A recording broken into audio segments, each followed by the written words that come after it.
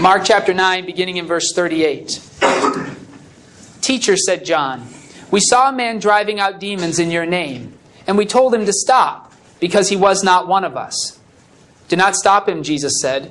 "No one who does a miracle in my name can in the next moment say anything bad about me, for whoever is not against us is for us.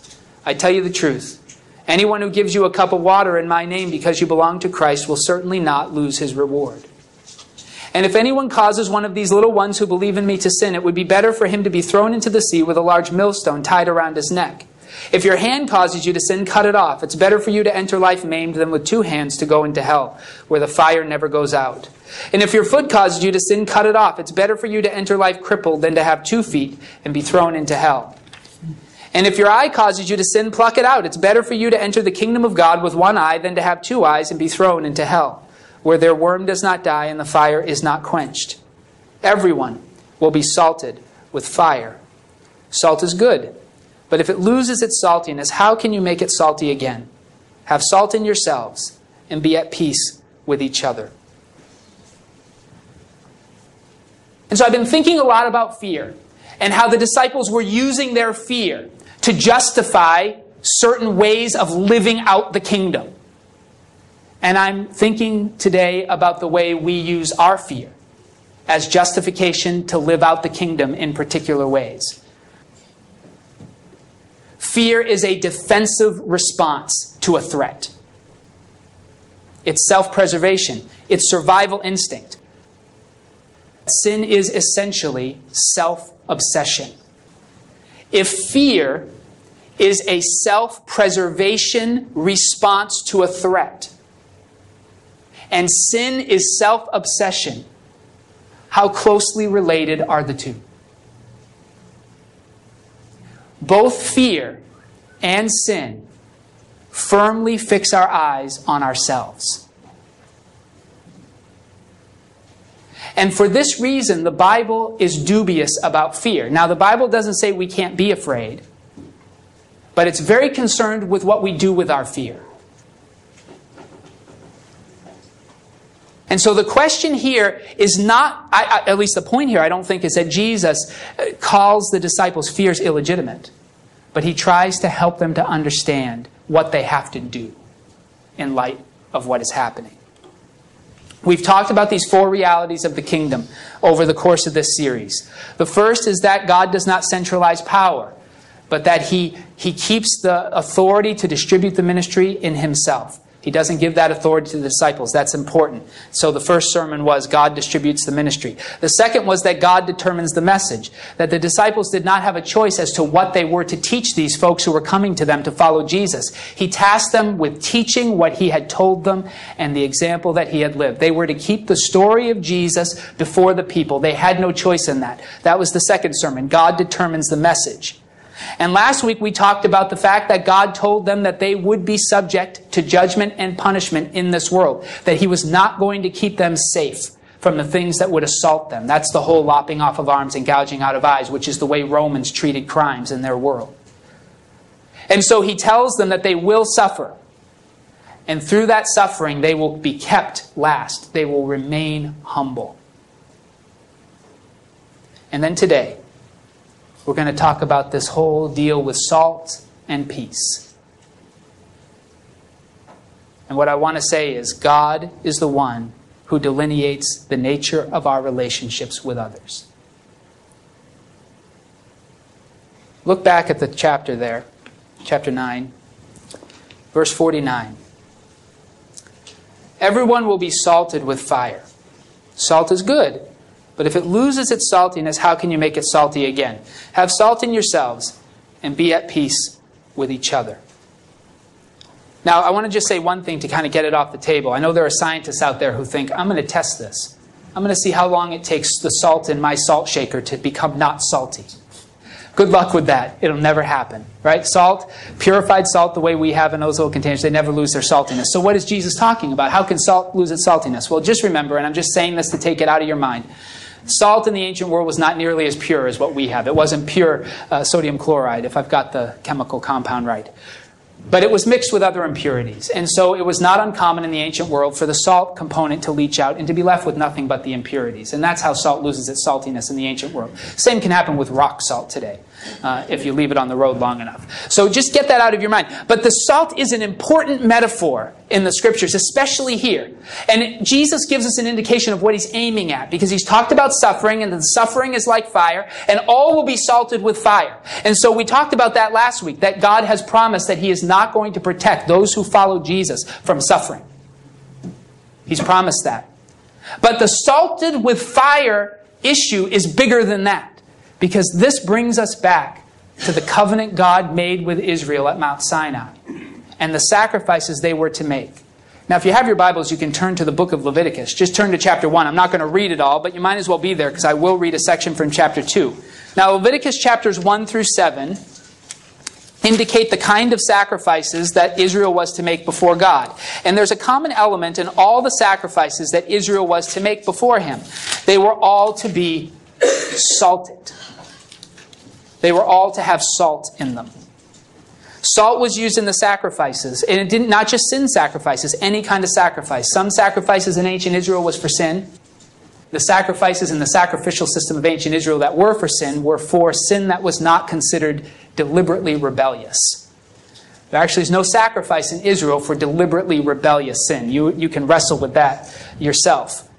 But it wasn't, all the sacrifices were not only for sin. There were also fellowship offerings. There were grain offerings where they took some of the first fruits of their crops and offered them to the Lord. All kinds of offerings, not all of them for sin. But what was common in all of them was that they were all to have salt. Leviticus chapter 2 verse 13 says this: season all your grain offerings with salt. And then he gets to the larger principle. Don't leave the salt of the covenant of your God out of your grain offerings. Add salt to all your offerings. And so that had become an image in the people of Israel of salting the offering. It was a way of saying the offering was sanctified, was set apart, was acceptable to God. And so Jesus tells his disciples, in the kingdom of God, you too must salt your offerings. But they have to be salted with peace. Peace. Shalom.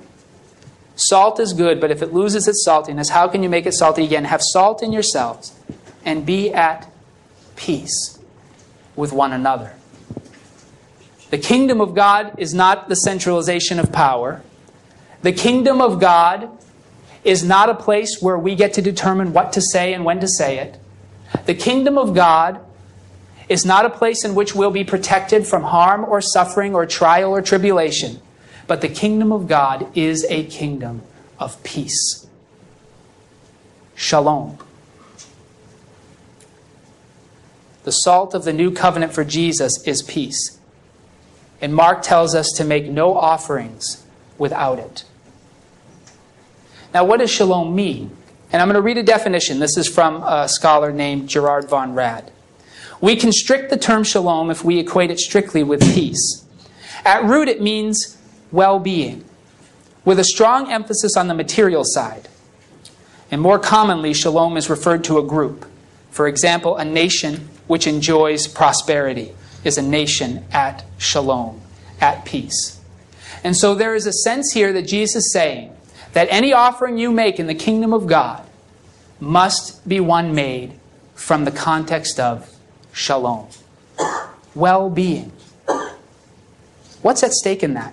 Well, I'm going to try and help, because I think Jesus helps us. For instance, in the Gospel of Matthew, there's this very strange saying of Jesus in the Sermon on the Mount, where he says, if you are making an offering at the altar, and you realize that your brother has something against you, leave your offering there at the altar, and go and make peace, shalom, with your brother or your sister. And then return and make your offering. It's the same image we have here in Mark. That an offering to be acceptable to God must be made from shalom. And if you know that there's something within your control that is out of shalom in your life, you must not make an offering to God until you have sought shalom. Jesus says that in Matthew. But here is how this ties to that opening conversation on fear, and how it ties into what the disciples are trying to accomplish with all this stuff of shutting people down who say things that they haven't authorized, of disbelieving Jesus' claims that he's going to die, of wanting to figure out who's the greatest. It's fear at the root of that. And in the scriptures, fear and shalom cannot coexist. And fear, we see it already in the disciples. Fear drives us to want to increase our security. And the disciples are doing the same thing. When they're told Jesus is going to be gone and the risk to them is going to be greater, they start to try and build up the walls of security. Let's centralize power. Let's pick a leader. Let's start to figure out who's a heretic out here. Fear. Fear legitimizes the accumulation of power and the increasing of security. Fear also can legitimize deliberate disobedience to God. This is why I think Jesus brings up the suffering thing. Guys, don't be deceived. I'm not going to protect you from suffering. Because if we think God does want us to be protected from suffering, we can justify a whole lot of sin to protect ourselves from suffering and call it God's will. This also ties in the Sermon on the Mount again in Matthew to Jesus teaching about don't worry. Don't worry about tomorrow. Tomorrow has enough worries of itself, right? Don't be anxious. Now that doesn't mean that we can't worry. I mean, not in the context. We can't control whether we worry. But what we can do, and this is the context of Matthew 6, is consider whether or not we're using our worry to justify disobedience. And this is the point for Jesus, because right before that passage he talked about wealth and its deceptiveness and the security that is apparently there, which Jesus says is actually not there. And then he moves into saying, don't worry. And the point here is, don't worry so much about your safety that you use your well-being as an excuse to disobey me. Following Jesus will cause problems for us. If we think it shouldn't, we will justify sin to keep ourselves safe. Fear can legitimize the accumulation of power and the building of walls of security. Fear can legitimize disobedience to God out of a desire to be safe. But the kingdom of God is one that is not motivated by fear. It's one lived out of shalom, well-being.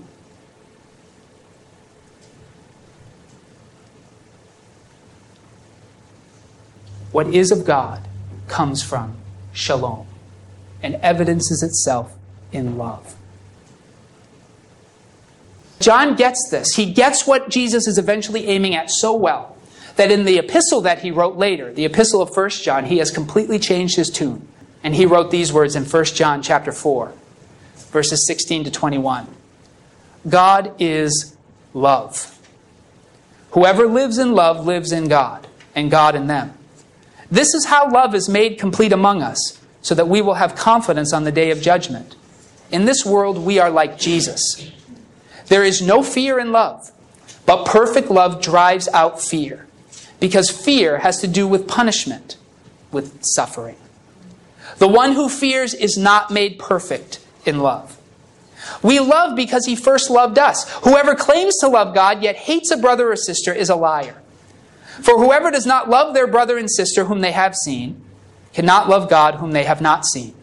And he has given us this command: anyone who loves God must also love their brother and sister. The kingdom of God is lived out of the sense of well-being that comes to us because of God's love for us. And it expresses itself in love for our enemies, our persecutors, our neighbors, our friends, our family.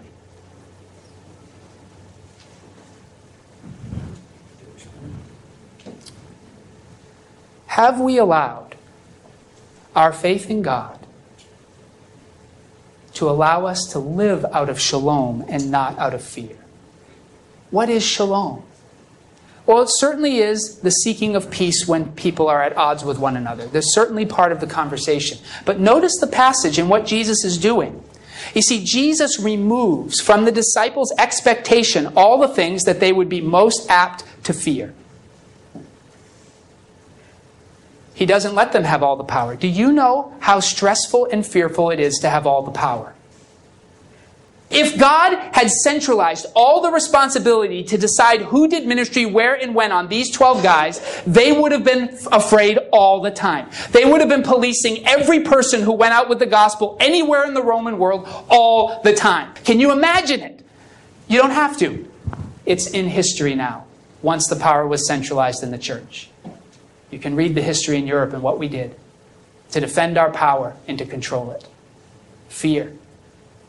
The second thing that they're nervous about is that they won't be taken care of. And God says, don't worry, I'll bless folks who take care of you, even by just giving you a cold cup of water, I will bless them. So there's a measure of protection. They have a little incentive to take care of you.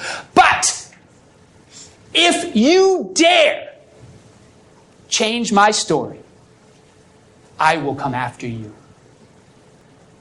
They don't have that authority. So it's not their responsibility for the message either, just to teach it. And then fear of suffering. That could be a big thing. But Jesus says, oh, don't worry. You're going to suffer till I come back. They're going to persecute you till I come back. You're not responsible to stay safe. And then he says, this is peace. To know that you don't have to protect yourself, that you don't have to decide what you're going to say, that you don't have to, maybe how you say it, but not what you got to say, that you don't have to centralize power and be responsible for the woes of the world, so you can live out of trust. That God is on the throne, that He's given you what He wants, and you must be faithful. And if you want to ask if a decision or a behavior is godly, you need to ask only one thing. Is it salted with peace? Is it salted with shalom?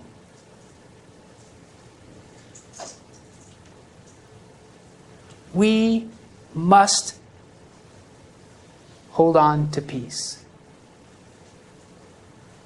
Even if the worst happens in this place, even if you and I don't have a day of blessing, even if we suffer every day, for as long as we draw breath in this place, we need not fear. Because we believe in a God who will raise us from the dead. Amen. Who will make all things new. A God who has a vision and a plan for a new heaven and a new earth.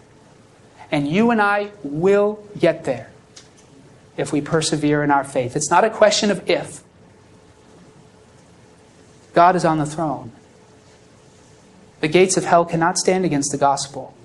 We don't need to attack or defend, be hostile or angry. We don't need to pick up stones or spears or swords. We need to attack the way Jesus did. By standing for the truth, being honest, and still being kind. By sitting with tax collectors and sinners and telling stories of the truthfulness of God in their midst. Let's be a people who every offering we make to God is salted with shalom.